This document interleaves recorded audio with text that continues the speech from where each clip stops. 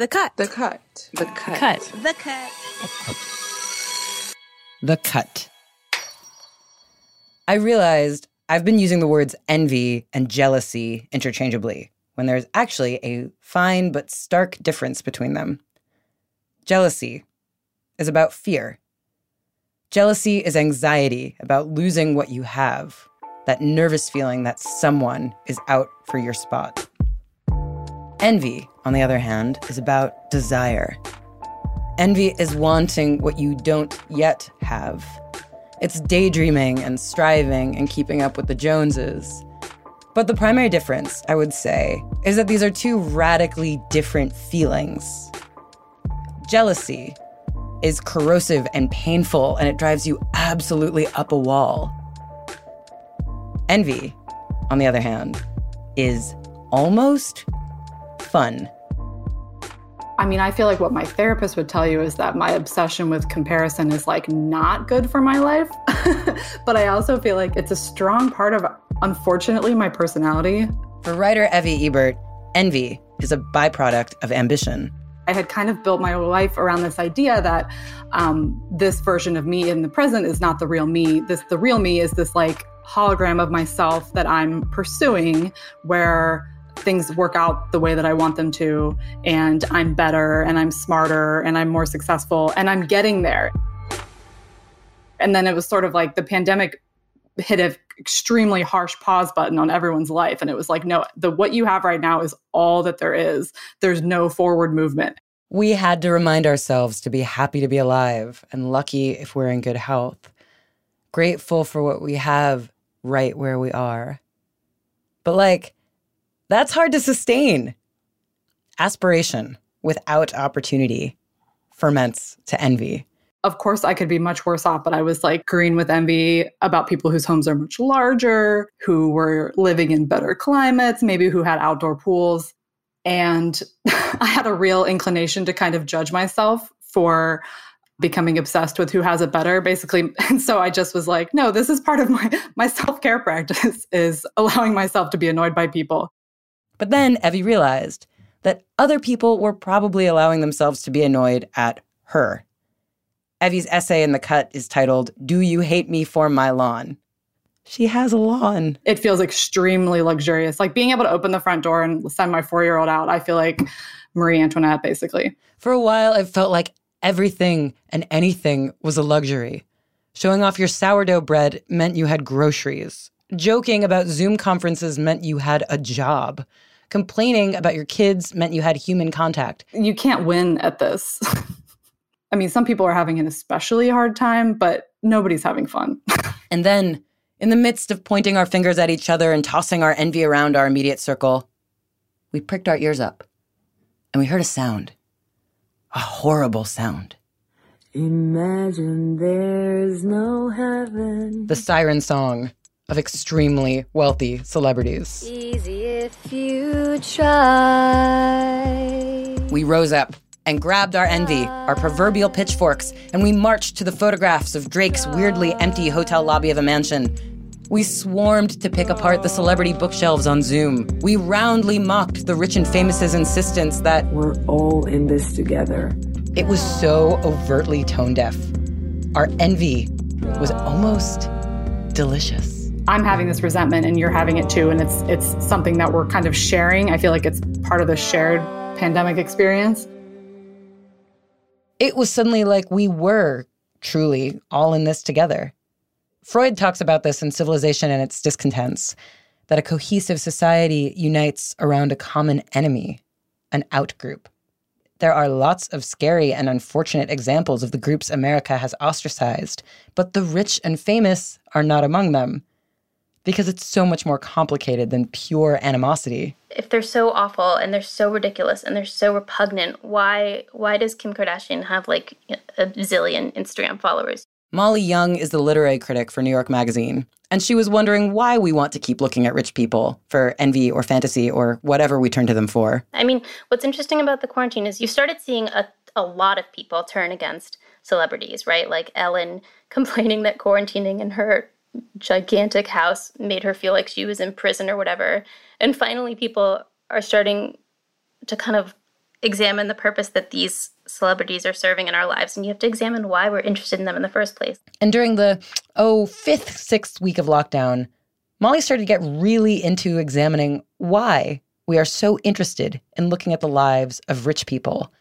Not your run-of-the-mill social media influencers, but like the people with pass-it-down money and trust funds and assets. And that sort of led me down a rabbit hole of researching rich people throughout history and the silly things that they do. She wrote a richly researched zine called The Things They Fancied. Throughout history, rich people have always been offensive and insulting and funny and ridiculous and sort of worthy of mockery. I kept finding myself being drawn to stories and journal articles about the insane, frivolous habits of wealthy people. And one of them that I talk a little bit about in the zine is pineapple. In 18th century Europe, pineapples were just like the it thing. They were wildly expensive because if you wanted one, you had to sponsor someone to sail to the New World to get it for you. Strictly because of that, it was like the best thing ever, right? It was like the greatest fruit. Generally, sure, pineapples taste pretty great, but consider, if you will, that the 1700s pineapple had to spend around 2 months at sea. And it was probably partly fermented, and it might have been a little bit fuzzy with mold. Like, this was not a pineapple that was at its prime. Another option was that you could rent one of these withered pineapples for a dinner party. Not to eat, just to display. And then when the dinner party was over, you would return the pineapple, and it would kind of go to the next person who wanted to rent it for their dinner party. And this would continue until the pineapple itself was like mushy and rotten, and then they'd have to chuck it and get a fresh pineapple to start making the rounds of the dinner parties. I mean, it's kind of pathetic, but not as sad as the one-time trend for domesticated squirrels. Pet squirrels were this weird fad in early America, specifically with Southern plantation wives whose husbands or sons would either buy or capture wild young squirrels for these women, which, you know, they're not very tame. Like, they run around, they hide things, they eat clothing. They're not like the best domesticated pet. But so these women would kind of convince themselves that a squirrel was an appropriate companion. And there's just something so sad and also ghastly about the idea of these isolated wives, you know, miles and miles and miles from what they considered civilization, but actually, of course, surrounded by humans, by slaves whose humanity they refused to recognize, and having them instead turn to a frickin' squirrel for love and companionship is just, I can't think of a more piquant anecdote. Ah, but you hear that? In Molly's voice? Nestled within that mockery, there is something that sounds like sympathy. And I feel it too, even though, why would I feel any shred of sympathy for these poor little rich women who enslaved other people? Why are there movies and musicals about Marie Antoinette and Eva Peron and Imelda Marcos and Princess Anastasia that are literally like, yes, queen, when their subjects were starving?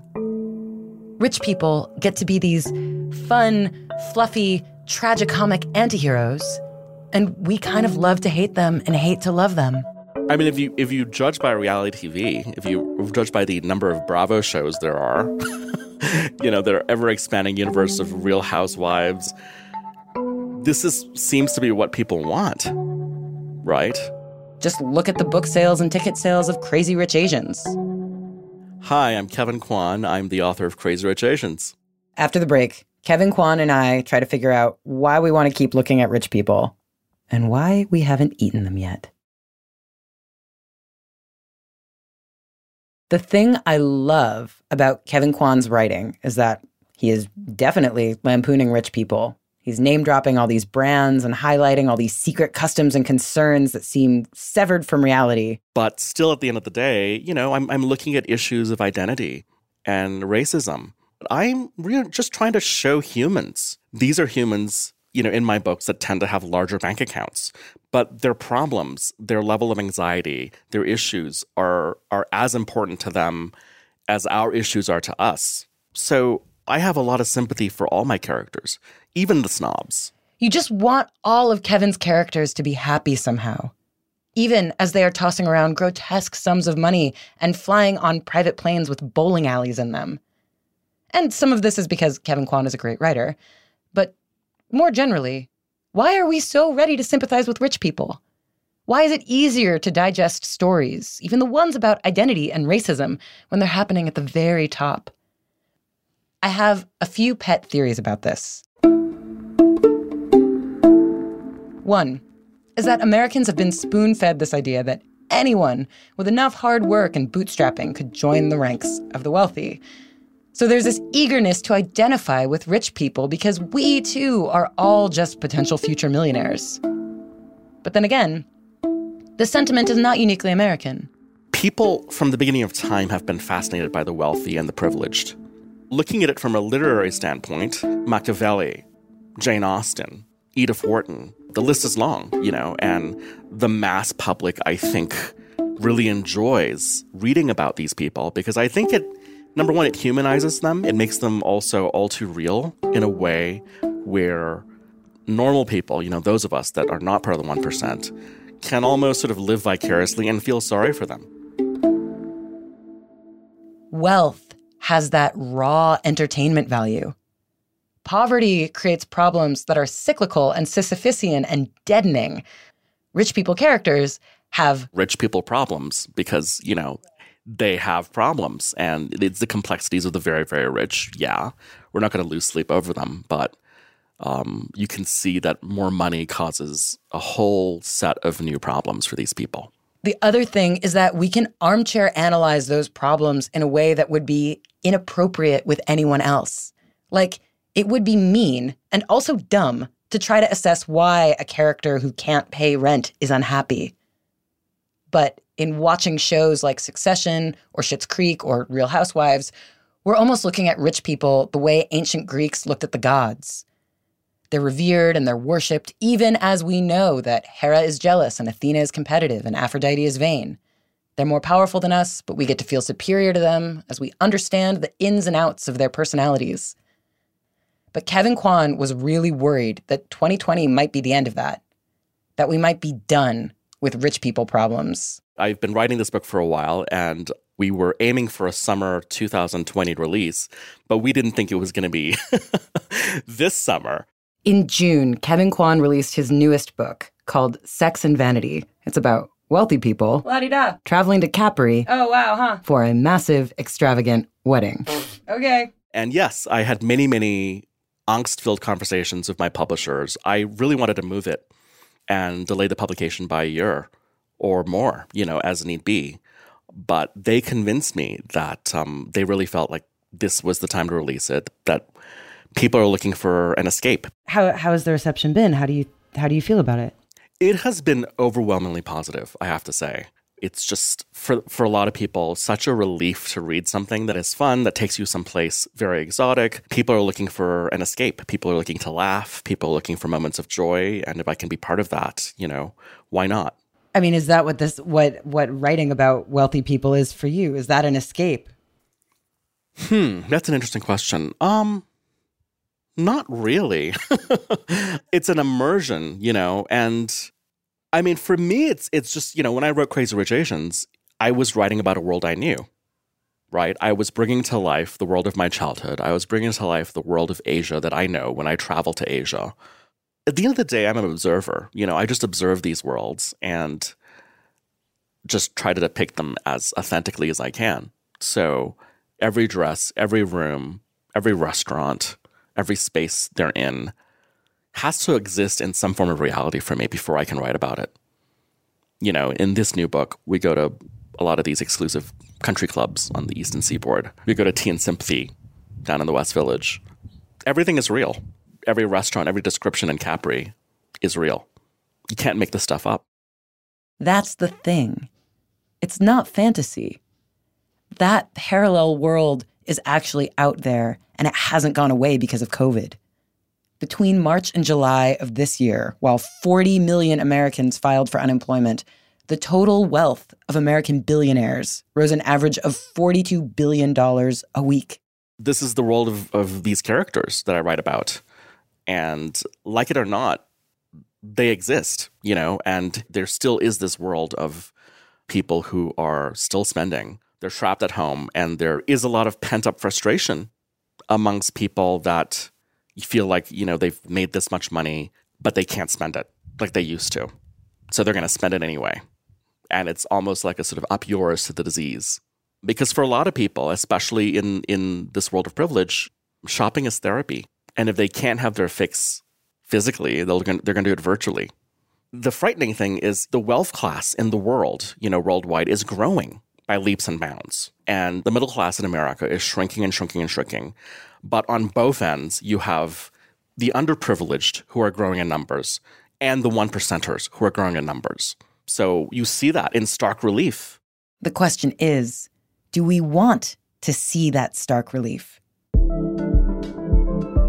Even as the public outwardly mocked celebrities and rich people these last few months, we must ask ourselves, do we love to see it? That's kind of one fascinating aspect of social media that I've discovered. In the few times I post something that's truly meaningful to me, like, if I post a photograph of a beautiful stairwell and the shadow playing across it that I happen to walk past, 20 likes here and there. I post a picture of my book, my shiny, blingy book, 3,000 likes, like within seconds. People want that bling.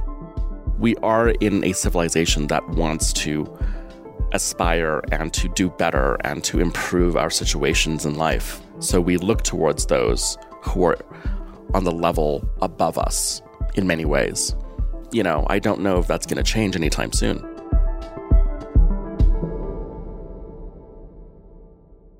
Maybe it's the way our society is configured, or maybe it's the way Instagram's algorithms are configured. But I also think that this impulse, both to envy and to be enviable for all of us, is not as shallow as it appears. I mean, people are liking Kevin's blingy new book because they like Kevin. For better or for worse, a picture of you looking cute or showing off something you made or something you bought, more so than pictures of shadows on a staircase, is a signal that I am doing all right. In spite of everything, I am thriving. And so we need to really start to normalize Black women showing off their kids, enjoying luxury, taking vacations, living the best life they can, because we need to normalize Black success, Black wealth, Black happiness, Black joy. Nana Adjumine is the CEO and founder of Every Stylish Girl and the former social media editor at The Cut. And we completely changed our tone on social media. She ran everything on our Instagram from March to July. As a Black woman, I was a huge advocate of always diversifying our feed and making sure we were as inclusive as possible. But now I thought, we're only going to amplify the voices of Black and brown people at this point, right? Because Black lives matter. And that means Black success matters too. We didn't want to be grieving 24 hours of the day. We didn't want to be protesting 24 hours of the day. We also wanted our voices to be heard and to be recognized. And we really tried to amplify Black and brown businesses, small businesses too, but not just share their stories and how they're feeling, but to talk about the progress and how their businesses are excelling and how they're selling out and how things are so great. And so when you think of the designer Telfar and how their bags quickly sold out, that was a great outcome that came out of the movement to amplify Black and brown voices right now. I got a kick out of seeing who got their hands on a Telfar bag before it sold out. Good for them. And I like to watch Tilda Swinton strut around in a couture gown. Good for her. And I like to hear that a friend bought a house or a dog. That's amazing. Don't get me wrong, I am envious. I want a Telfar bag so badly, and I want a lawn. But for the people I'm rooting for, the celebrities and the friends of mine, seeing them show off is oddly comforting. I'm envious, but I'm glad they're okay. And no, I don't really want to watch, Jeff Bezos living his best life, and I'm not really into the New York Times spreads of wealthy families retreating into their summer homes. But I do want to see some people on the up and up, making a way for themselves and doing well in the wicked world. Now that internet flexing is slowly coming back from its shameful place, I weirdly do like to see it. I think I like to see it. Or it might just be that the perpetual engine of consumption has been humming around me for so long that envious feeling has become the air I breathe. Maybe I'm finding the fun in it. Or maybe I'm just finding it too hard to learn another way to be.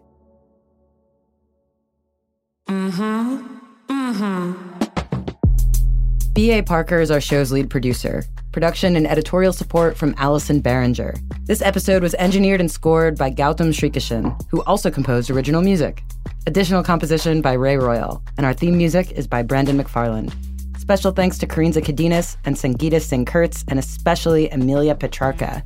Molly Young's zine is called The Things They Fancied, a zine about the sick and twisted hobbies of rich people throughout history. You can get copies at youngblanks.com. Stella Bugbee and Nishat Kurwa are the show's executive producers. The Cut is made possible by the team at New York Magazine. Subscribe today to support their work at thecut.com/subscribe. I'm Avery Trufelman. Thanks for listening.